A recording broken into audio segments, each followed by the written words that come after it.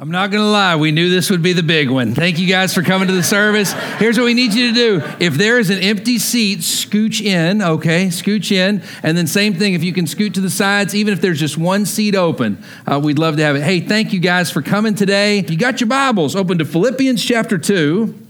And then we'll continue in Genesis chapter 40. Philippians chapter 2, and then Genesis chapter 40. I need to apologize to you. For those of you who've been around for our Joseph study, we are creeping through Genesis 40. And I apologize. We're only going to knock out 3 more verses today. It's just so rich. And Joseph, in his life, Joseph is navigating a lot of the things that we navigate in this city as well. And so it's just very, very rich. Today is going to be a very basic lesson that hopefully for some of you will wake you up coming into 2020 to realize that you have an opportunity to really be the hands and feet of Jesus Christ to the world around you. If you got your Bibles again, Philippians 2 and Genesis 40, we'll start in verse 1 of Genesis 40 after Philippians 2 verse 3.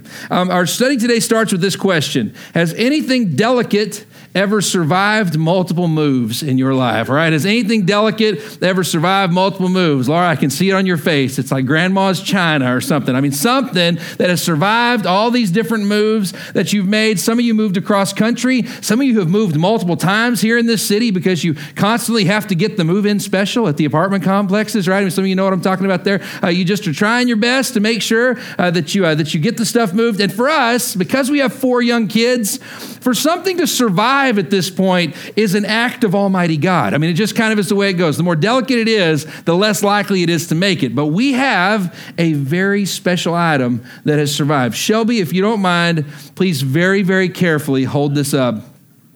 This is my wife's Texas Tech snow globe, okay? Now, here's the deal. In a house with 4 young children, and our kids right now are 9, 8, 5, and 2. And so for that thing to have survived is an absolute miracle. And so my wife got that her senior year, and some of you know Keisha. Keisha's one of our head greeters that's out front. Keisha and Autumn were roommates in college at Texas Tech, and Keisha has the exact same snow globe. Now, here's the deal. We've moved all these different places, but that snow globe has somehow, some way survived. If you've ever seen a snow globe before, a snow globe has its own little ecosystem, right? You've got all these little things on the inside. In the case of our snow globe, it's got sites at Texas Tech University, and then it has a little miniature stadium in there, and on the scoreboard is Texas Tech 45, Texas A&M 0. So for any of you Aggies in this room, I'm sorry, direct your hate mail to me. All right, anyway, moving on. So it's got all these different things in it, but on the inside, if you shake up the snow globe, the snow or the glitter or whatever's on the inside begins to swirl about. Some of you with really sick minds, you create the vortex, on the inside, like it looks like a tornado's rolling through where you just swirl it up, but you just have its own ecosystem.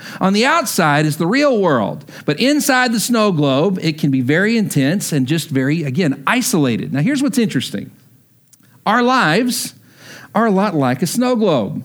There's a whole lot of stuff going on the outside, but sometimes we can get trapped in selfishness and think that our little ecosystem, that our little world is the way that it is everywhere. When the truth is, it's just indigenous to you. Now, praise God, we serve a God that cares about you as the individual. But he has called us to discipleship, to see beyond ourselves and to see towards the needs of others. Look at what Paul has to say about that. In Philippians chapter 2, verse 3. Paul writes, do nothing, underline do nothing, out of selfish ambition or vain conceit, but in humility consider others better than yourselves. He says each of you should look not only to your own interests, but also to the interests of others. Your attitude should be the same as that of Christ Jesus. Stop right there for just a minute. I want you to notice something. And by the way, I was talking to a guy the other day and I said, I think if you could sum up 2010 in a slogan, it might be treat yourself. You know what I mean? Okay, the idea of you do for you, then you do for others. Now, can I tell you this? It's not biblical. Paul says right here, our attitude should be the same as that of Christ Jesus. He says, do nothing out of selfish ambition or vain conceit, but consider others before you consider yourself. It's a godly thing for a disciple to do, to see past themselves, past their snow globe, and all the stuff that's buzzing around in their own life so that they can be the hands and feet of Jesus Christ to the broken and dying world that's around them. So back in the day, when I was working as a student minister, we went to Home Depot and we got one of those big, massive snow globes. You remember the massive snow globes? So this thing was about 2 hand lengths for me. I have short arms, okay, but it's about 2 hand lengths from here to the other side. And then it has a leaf blower and a whole bunch of those packaging peanuts on the inside, and then like a little snowman in the middle. And so you turn it on and the leaf blower blows, and man, it just creates this big life-size snow globe. So for 3 weeks, I'm staring at this thing, and you know what I'm thinking every time I see it? I want to climb in that snow globe.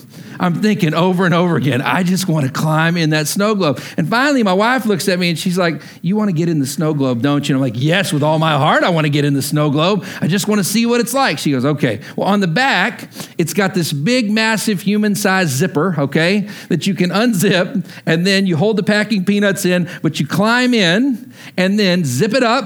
And then I looked at my wife, and I mean, you're insulated. It's really thick plastic. So I'm insulated in there. So I give her the thumbs up, and I'm like, start the leaf blower, right?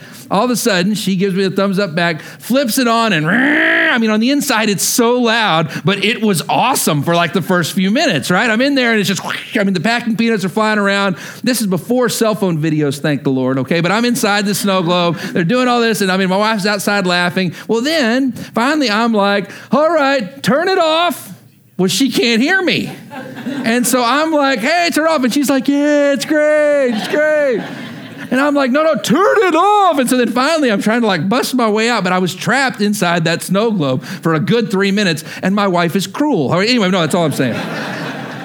Now listen, selfishness is staying in your snow globe, is thinking that the rest of the world is just like your little situation, and you thinking that the rest of the world is just as chaotic and just as crazy as your little world is. And here's the deal, God cares about your little world, but he is also at work in the macro all around us at the same time. If you're taking notes, write this down. Selflessness should not be uncommon in a disciple's walk. Selflessness should not be uncommon in a disciple's walk. We get weird when we think that the world is all about us. It makes us a little bit strange. So back in the day, I was in middle school and had a great middle school teacher that encouraged us to go to our grandparents or the older generation that were around us and ask them their story. I graduated high school in 1999, and so there were a whole bunch of our grandparents that fought and served in World War II. And so my grandfather was just a little bit younger. He had served as a hospital administrator in the Korean War.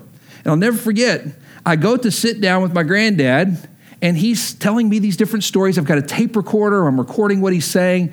And I'll never forget one of the stories that he told.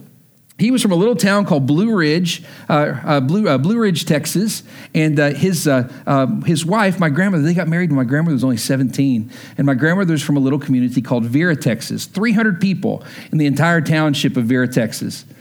Well, right after the Japanese bombed Pearl Harbor, my granddad goes to a town hall meeting with my grandmother in Vera, Texas, 300 people. And this is the story that my granddad told me. He said, right after the bombing of Pearl Harbor, he said, everyone was on edge. And he said, a man walked up in the town hall meeting, packed town hall for Vera. And he said, at the town hall meeting, the man said, I'm going to say what we're all thinking. Vera's going to be next. That was his honest statement. Vera's going to be next. My granddad said at that point, the entire crowd amened and nodded their heads like what he had said made a whole lot of sense. My granddad scratched his head and went, are you kidding me? The Japanese went, we took out Pearl Harbor, and now we logically must put all of our resources into taking down Vera. I mean, that's the next step, right? But listen, the idea becomes, it's all about us. We are the most important place in the entire world. We clearly would be the place that would be the next big target when it comes to a military action. Now listen, I tell you that to say this. When you are a Christian and you are enveloped in that selfishness, it looks and sounds weird. People look at you and they don't quite understand because you're living in great faithlessness to believe that God is not the God of the macro and the micro. We turn into this weird kind of selfish beast. That's why Paul says your attitude should be the same as that of Christ. Do nothing, not just most, not just some. Do nothing out of selfish ambition or vain conceit, but in humility, consider others better than yourselves. Now, here's the deal. Living selfless is a sermon that pastors have preached since the beginning of churches. But sometimes we forget what that looks like. And Joseph and his story, we're going to focus on the lead-in to the amazing dreams that are going to change the rest of his life. But it starts with him looking at the outside world around him with selfless eyes. If you're taking notes, write this down. How do we go about putting others before ourselves? How do we go about putting others before ourselves? If you got your Bibles now, open to Genesis chapter 40, and we're going to start in verse 1. Genesis 40, and we're going to start in verse 1. Now, just for the record, if there was ever a guy who had reason to live in his snow globe, it was Joseph. Remember, Joseph has had this dream, and Joseph has seen that the Lord is going to put him on a pedestal, that he's going to be in a position of power and leadership to help people. But that's not happened. Instead, his brothers sell him into slavery. Instead, Potiphar's wife testifies against him falsely, and now he's wrongfully imprisoned and just trying to serve out his days in a dungeon. Now, here's the deal. Joseph could have walked into each day going, in my snow globe, God had this big, vast plan for my life, and it hasn't panned out. I don't care about the world around me. Man, my brothers sold me into slavery. I've got a past and hurt than baggage that I'm carrying with me. So I don't care about the world around me. Man, I have been wrongfully accused and I'm in prison for a crime I did not commit. So I don't care about the world around me. He could have even said, you know what? I'm tired because I didn't get a good night's sleep in the dungeon. So why should I care about the world around me? But Joseph was a true disciple.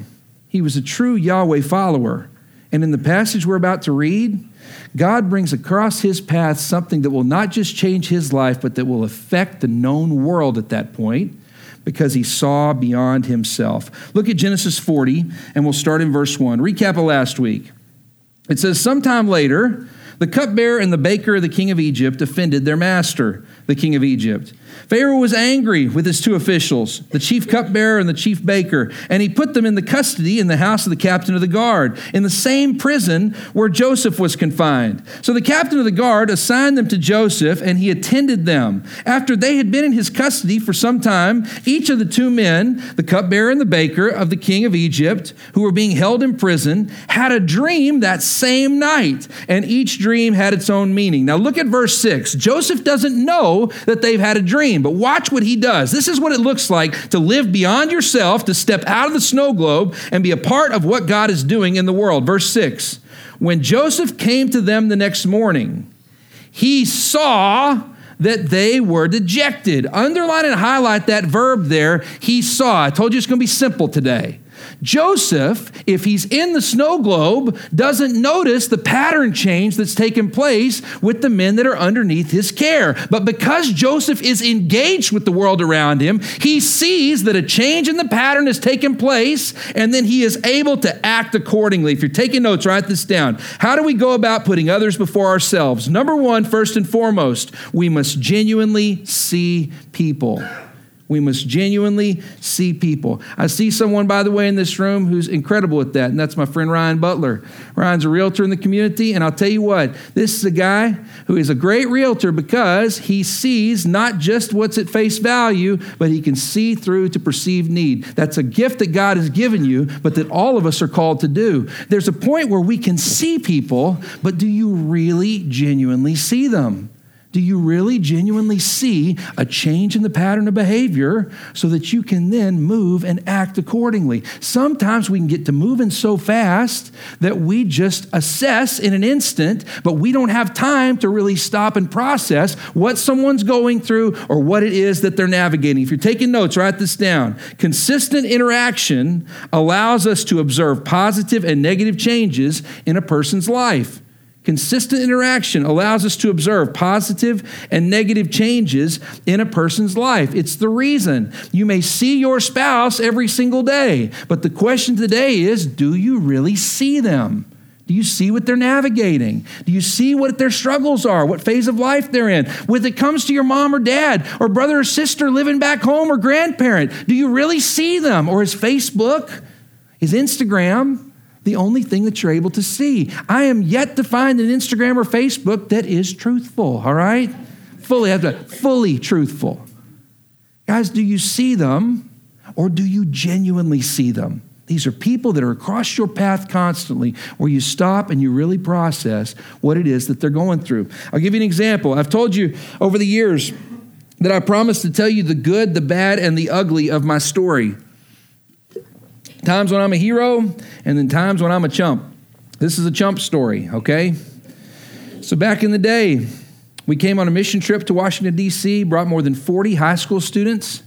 And I'll never forget, we plugged in with a ministry that had us feeding the homeless and bringing blankets to them. And it was incredibly special. I'll tell you why. I grew up in suburban Texas, went to school in suburban Oklahoma, and then to come here and to see urban poverty like I had never experienced before, it floored me. It leveled me. And I'm telling you, I went through a stretch where, like some of you in this room who maybe had a similar story, I came here and I wanted to help, but I just didn't know how. And there was poverty and homelessness where I was from, but there was just so much that was in front of my eyes when I came here.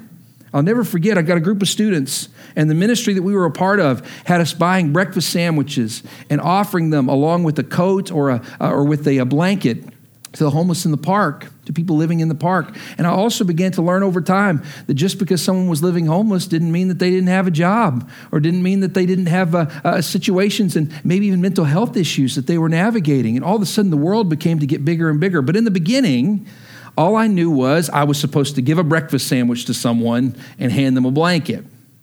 One day, everything changed. I went on a mission trip, and while I'm seeing this level of poverty, we had bought a whole bunch of sausage biscuits at McDonald's. We also had gotten the blankets and the jackets. And we had a young man who was a senior on the trip that said, "Let me go first, and I'll show people how to do what you've been teaching us to do." I was the leader, I was teaching, but I was in my early 20s. I was very young. So we pull up right to one of the parks near the White House, and up against the side of the building is a woman wearing a head covering and sitting up against the wall. I remember I see this woman as someone who is in need, but I didn't really see her. I look at my student and I said, "Why don't you take her the sausage biscuit and the blanket?" He says, "I will." And I coach him up. We got to be willing to give. He walks up. He says, "Ma'am, would you like a breakfast sandwich?" She said, "Oh, I really would, young man. I've been so hungry." Hands her the breakfast sandwich. He then says, "Can I get you a coat?" And she goes, "Oh, this is just wonderful." Hands her the coat, says again, "This has been given to you in Jesus' name." And she just, again, it was emotional. Well, he turns around to walk back to the van, and man, we're all like, "Yeah, way to go, man, you did great." Everybody's smiling. He's smiling, feels like it was a great moment. And he climbs back in the car, and we're about to move on to the next stop. Well, all of a sudden, the woman steps up, and she goes, "Excuse me, sirs?" She knocks on the window. "Sirs?" We roll down the windows with smiles on our faces. And she goes, "Thanks for nothing," spikes the sandwich on the ground, and then gives us the finger, and then goes and sits up against the wall. I didn't get it. I look at the students and I go, well, some people just won't receive help in this world. Some people just behave this way and they won't receive help. And all of a sudden, it was about a week later. And all of a sudden, it took a week, but I saw her. And I went, she was in a head covering. We offered her a pork product. We had insulted this woman in Jesus' name. And all of a sudden, I saw her for the first time, even though I was back in Texas at that moment. Now listen to me. To see someone and to genuinely see them can be the difference in a true disciple's walk and in somebody just checking it off a list.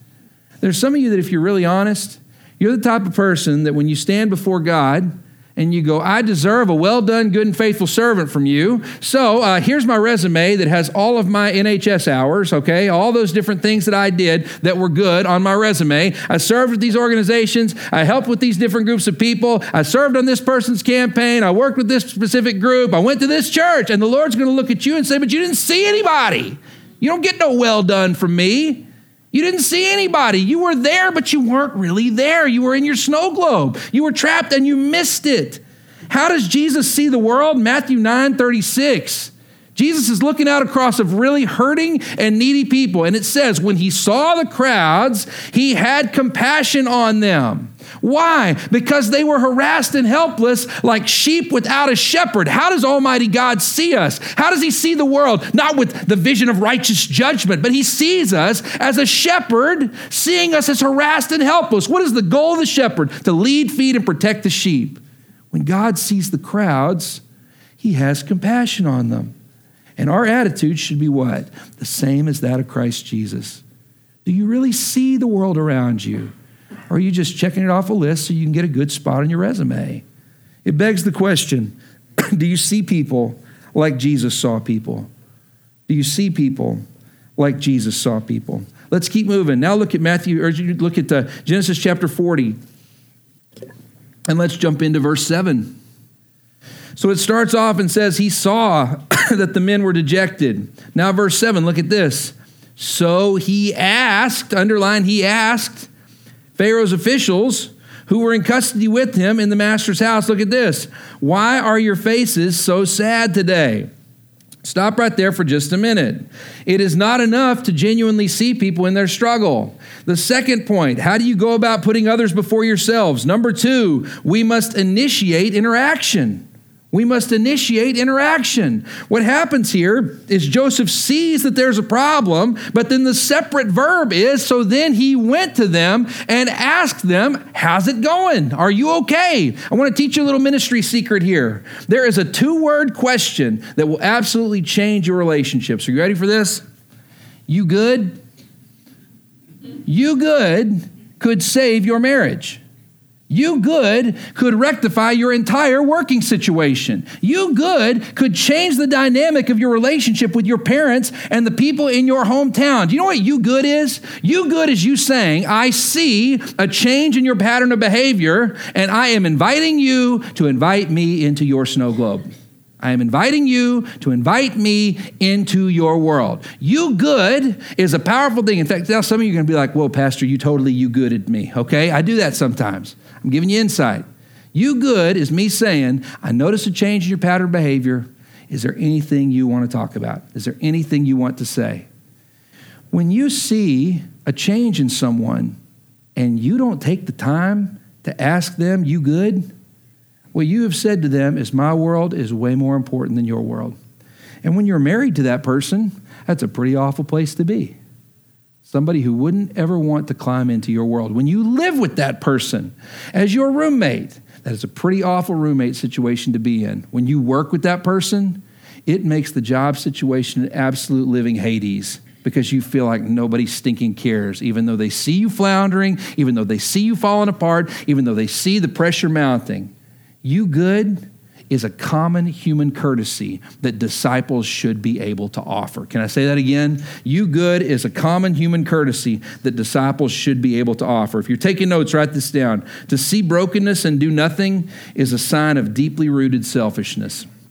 To see brokenness and do nothing is a sign of deeply rooted selfishness. Now, just for the record, you don't have the time to help everybody, but you absolutely should have the time to help someone if the Spirit kicks you in the gut. If you see someone, if the Spirit has allowed you to see someone, then you have time to do something. Jesus gives the example of the Good Samaritan in Luke chapter 10. Remember the Good Samaritan story? It says that a man is left naked and bleeding on the road from Jerusalem to Jericho. Do you remember the story? Jerusalem to Jericho is important because that is I-95 of the ancient world. He's not just naked and bleeding on some backwoods farm to market road. He is naked and bleeding in the middle of the highway, Jerusalem to Jericho. And there he is, naked and bleeding, undeniable. You cannot not see him. He is clearly in need. And it says that the first 2 characters in the story, a Levite and a priest, both professional God believers, see him and then pass by on the other side. They find a way not to initiate contact. But then a Samaritan sees him and then, noticing the need, puts him up on his own donkey and then takes him to safety. Jesus then says, which one of these was a neighbor to him? It's not just about genuinely seeing the world around you. That's where it starts. But then you got to have the guts to initiate contact. I've told you this story before, but it bears repeating. So back in the day, I worked as the intern of pastoral care at First Baptist Church in Lubbock, Texas. And there was a young man who was playing football for a small community. Young man's name was Jeremy. Jeremy went to make a tackle. He dropped his head too low, hit and broke his neck. Jeremy's 17 years old. He's in the hospital. I'm 21, working as an intern. And Jeremy wouldn't talk to anybody. He was understandably very, very scared because of what had happened. So back in the day, my boss came to me and said, is there any way you could go and visit Jeremy in ICU? And he said, maybe, just maybe, he'll talk to you. Now, I'd never been to ICU alone before. And so I was very nervous. Plus, some of you have this feeling when you go to hospitals and you're young, sometimes you can have this feeling like a sense of your own mortality when you go into the hospital because it's, again, all the tubes and all the wires and the noises. Everything's foreign. I've gotten to where I'm actually pretty at home there now because I've done ministry there for years and years. But in the beginning, I was so afraid. My pastor told me, he said, you have one job. Ask him if you can pray for him at the end of the visit. So I go in, but I go in my snow globe. I was not interacting with him. I was interacting with my world. And so I went in going, I don't want to screw this up. My boss has trusted me with my first visit all by myself. I don't want to mess this up. I don't want to screw this up. So I'm in my snow globe. Not just that. I was sitting there going, oh, those noises scare me. Those noises are make me nervous. I don't know about this. I just don't want to mess up. And then when I walk in, Jeremy's got a feeding tube down his throat, and he is pouring saliva down the side of his face. When I see him, his eyes are big as saucers, and I was just so afraid. And in my snow globe, so much so I walk up to him, and the first statement I say is, hey, Jeremy, how's your day? Or how's it going? Well, how foolish is that question? For two reasons. Number one, he just broke his neck. How do you think he's doing? And second, he's got a feeding tube down his throat. He can't say anything. So at that moment, he looks at me like, you're an idiot, okay? His eyes are big as saucers with the drool coming down the side, with saliva coming down the side. So I then say to him, yes or no questions, but I'm snow globing it. It's all about me. It's all about how I feel. And he can sense that, so he nods yes, shakes his head no. Then finally, after feeling awkward for a few minutes, I just go, Jeremy, can I pray for you before I go, before I run out of this room? Can I pray for you? And he shook his head no. At that point, I was as deep in selfishness as I'd been this whole story. I'm sitting there going, oh, I ruined it. I couldn't even pray. I've ruined it. My boss is going to be upset. He's going to ask me how this happened. And all of a sudden, I had a moment where I saw through the snow globe. And I stepped outside, and all of a sudden it was, Jeremy, do you need the nurse? The saliva had pooled on the side. His eyes were big as saucers, and he looked distressed when I really saw him. I walk outside to get the nurse. Or excuse me, I say, do you need the nurse? He nods as big as he has that entire time. I run outside to get the nurse, and when I do, she comes in and she goes, oh my goodness, his feeding tube had backed up. He was drowning right there in front of me. She runs in the other room. They reset him in about 5 seconds. And I looked at him and I said, you've been trying to tell me that since I walked in the room. And he nods as big as he possibly could. I couldn't see him. I didn't genuinely see him. I was even there trying to initiate contact, but I wasn't really there. We've got to fully engage with the world around us, see them the way that God sees them, and then be the hands and feet of Christ to them in the same way that Christ came to us. But there's one last point, and we'll be done today. By the way, it addresses this question, are you being a good neighbor? Are you being a good neighbor? Now look at Genesis chapter 40, verse 8, and we'll close. So again, he looks at them and says, you good? Verse 8, we both had dreams, they answered, but there's no one to interpret them. Then Joseph said to them, look at this, do not interpretations belong to God? Tell me your dreams. Underline and highlight, tell me your dreams. I love this. It starts off, how do we go about putting others before ourselves? Number one, we must genuinely see people. Number two, we must initiate interaction. And number three, we must hear their story. We must hear their story. In this passage, not only does he see these men and notice a change in the pattern, he also goes to them, says, "You good? I'm inviting you to invite me into your world." And then all of a sudden they come back and they go, "Oh, you don't know the half of it. You don't know how awful this situation is. We both had dreams that are clearly from a God that we don't know or understand, and we don't know what we're supposed to do here." And all of a sudden, I love it because he comes in as the disciple and goes, "Yahweh's the one who provides visions for the dreams." He doesn't say, "I've got your answers." He looks at them and says, "I'm a big neon sign pointing to God. God has the answers to your questions. Why don't you just start telling me your story?" If you don't take anything else away from today, take this. Are you ready? Write this down. So much of the Holy Spirit's specific leading will unfold in the course of hearing a person's story. Let me say that again.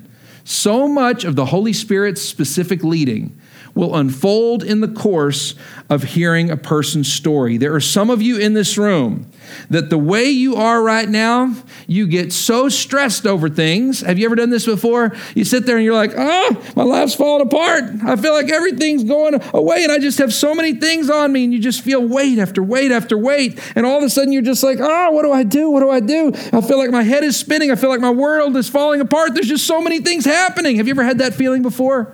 And then you stop and you write down what it is that's bothering you, and it's like 3 things. You ever had that happen before? And you're like, I just feel like there's so much happening. There's so much swirling. And it's like, okay, make a list. Wow, it was only 3 things. It wasn't 1 billion. It wasn't 1 million. It wasn't even 100. It was 3 things that were bothering me to the point that I wanted to throw in the stinking towel. When you hear a person's story, you allow them to unburden. And in a lot of cases, they find freedom in Christ because you stopped just to listen and help them sift through what they were navigating. I had a moment in my life that happened. I'm not proud of this, but there was a stretch in my life where I felt so burdened. My senior year in college, I almost dropped out of school. My grades were great. I just felt so overwhelmed by life and a whole bunch of things that were happening. And I'll never forget, my dad saw me and noticed a genuine change. He then made the initiative and said, "Son, I'm driving through town. I'm driving through Stillwater, and you and I need to have a meeting. I'm worried about you." I had not told him I was thinking of leaving school, but he began to notice the change in the pattern of my life. So then I said, "Well, Dad, I can't. I'm so busy. I'm at class or I'm working at Red Lobster all the time." He goes, "Well, how about this, son?" He goes, "Across the street from Red Lobster is a little restaurant called Mexico Joe's," okay? Some of you have been to Stillwater. Eskimo Joe's is kind of the famous restaurant. Dylan, I see you back there. Dylan and Ashton, you guys know how it rolls, okay? So Eskimo Joe's is the famous restaurant. Mexico Joe's is the Tex-Mex version, okay? And it was right across the street from Red Lobster, okay? So Dad says, "How about this?" He goes, "Whatever time you get off your shift," he says, "walk across the street. We'll have some enchiladas." And he said, "I want to hear your story." I said, "Dad, you don't have enough time." He said, "Why don't you try me?" Now listen, some of you are going to hear yourself in this story. Your problems are not so extensive that you can't walk through them in an hour, I promise you. So I go in, and my dad pulls out a blue rollerball pen, and he grabs a cocktail napkin there at the restaurant. And he goes, "Son," he puts a number 1 and circles it. And he said, "Tell me your first problem." And I said, "Dad, it's going to take a really long time." He goes, "Just start at the top." He said, "What's your first problem?" And I told him my first problem. He said, "Okay, tell me your second problem." Told him the second problem. It listed 8 things. 8 things. And by the time I got to the end of it, I was like, surely there are more than 8 things. But it wasn't. It was 8 things. And then Dad said, "Well, that took an hour." He said, "I got 30 more minutes for you." He said, "Son," he goes, "I'm not going to tell you what to do." He was a brilliant man. He said, "I'm not going to tell you what to do." But he said, "If this is your first problem, you have a choice to make." And then he put bullet points underneath it. You either need to do this or this. And then he went to the second one and said, "Son, here's your problem here. You either need to do this or this." And then we went all the way down through the bottom. And all of a sudden, I was sitting there going, my life is not falling apart. I don't have to drop out of school. I can do all of this. I can navigate these things. And there are some clear areas where the Lord is speaking to me right now that need change. He then looks at me at the end. He tosses me the napkin with half-eaten enchilada on it. And he says, I think you know what you need to do. I still have it.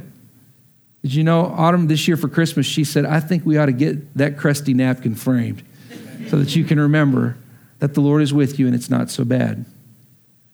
There are some of you in this room who need to unburden. And I'm not downplaying that today, but please don't miss this. Some of you need to listen to someone else and let them unburden. If today what you heard was, I need to unburden with somebody, you missed it. Step out of your snow globe. Listen to someone else. And then all of a sudden, the world will become a very, very different place. There's some of you, that simple principle could save your marriage. That simple principle could save your roommate situation. That simple principle could change your work environment and take a job from Hades and turn it into a real peach of a job. I promise you. It begs our final question today. Do you really listen to anyone? Do you really listen to anyone? Or are you somebody that's all about you? I love you guys. Thank you for listening today. And we were crammed in like sardines. I need some of you to go to a different church service next week, okay? Now listen, I love you. See people. Thank you, Eddie. See people. Engage with them. And then listen to them. And we could see this world a very different place. Let's bow our heads for prayer. With every head bowed and every eye closed, nobody looking around but just me. You're not going to believe this, but we are on time today, okay? That means we got a whole song of invitation. So don't tune out the best part of the service of these next few moments. With everyone's heads bowed and everyone's eyes closed. Nobody looking around but just me. We call this our time of reflection. Nothing mystical or magical about this time, but it's a chance for us to stop and to process how we're different because of the songs we've sung, the sermon we've heard, and specifically the scripture that we've read. With nobody looking around but just me, is there anyone here today that would say, Zach, would you pray for me? I see people, but I don't really see people. With nobody looking around but just me, maybe you've had some of those moments, just like I did with the woman in the head covering up against the wall, where you look back and you go, man, I missed it. But I don't want to miss it anymore. I want to see people the way Jesus saw people, with compassion. With nobody looking but just me. If you're here and you'd say, Zach, pray for me. Would you pray I'd see people with the eyes of the Father? If that's you, if you would just lift your hand where you are right now. Thank you. Thank you, so many of you. Y'all can put your hands down. I'm going to pray for you, but your prayer is very simple. This is between you and God. Just say this simple prayer. God, open my eyes to see what you see. God, open my eyes to see what you see. Second, maybe there are some of you here that would say, Zach, would you pray for me? I see people, but it's time that I initiate contact with them. It's time that I use you good. It's time I go to them and ask what it is that they're navigating with nobody looking around but just me. If you're here and you say, Zach, pray for me. There is someone in my life I need to go to and say, you good. I need to invite them to invite me into their snow globe. With nobody looking but just me, if that's you, if you would just lift your hand where you are right now. Ready, set, go. Thank you. Thank you. Thank you. Y'all can put your hands down. That's the Holy Spirit's leading. If that's you, your prayer is very simple. Just pray this. God, yes, I'll do it. God, yes, I'll do it. And then before the sun goes down today, make your plan of action so that you can go and initiate contact with them. And then last but not least, maybe there are some of you here that would say, Zach, pray for me. There's somebody in my life and I need to give them an hour and a half. There's somebody in my life and I need to not just see them and initiate contact. I need to really take time and hear them. Maybe even with a cocktail napkin and a blue rollerball pen. With nobody looking but just me, if that's you, if you would just indicate so by lifting your hand where you are. Ready, set, go. Thank you. Thank you. Thank you. Y'all can put your hands down. Just for the record, if that many people did this, that raised their hand in this room, this will be a different world next week. I want to encourage you, say yes to the Spirit. I'll do it. And before the sun goes down, put that plan together to go with them and create that margin in your life so that you can give them that hour and a half.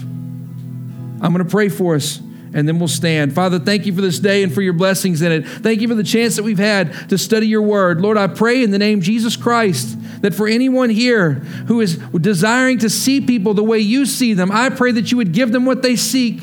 Lift the veil from their eyes. Let them see their fellow man and the need that is right there in front of them. Lord, I pray for those asking for courage today to initiate the interaction. I pray that you would give them a double portion of courage and strength as they go and they act on your behalf.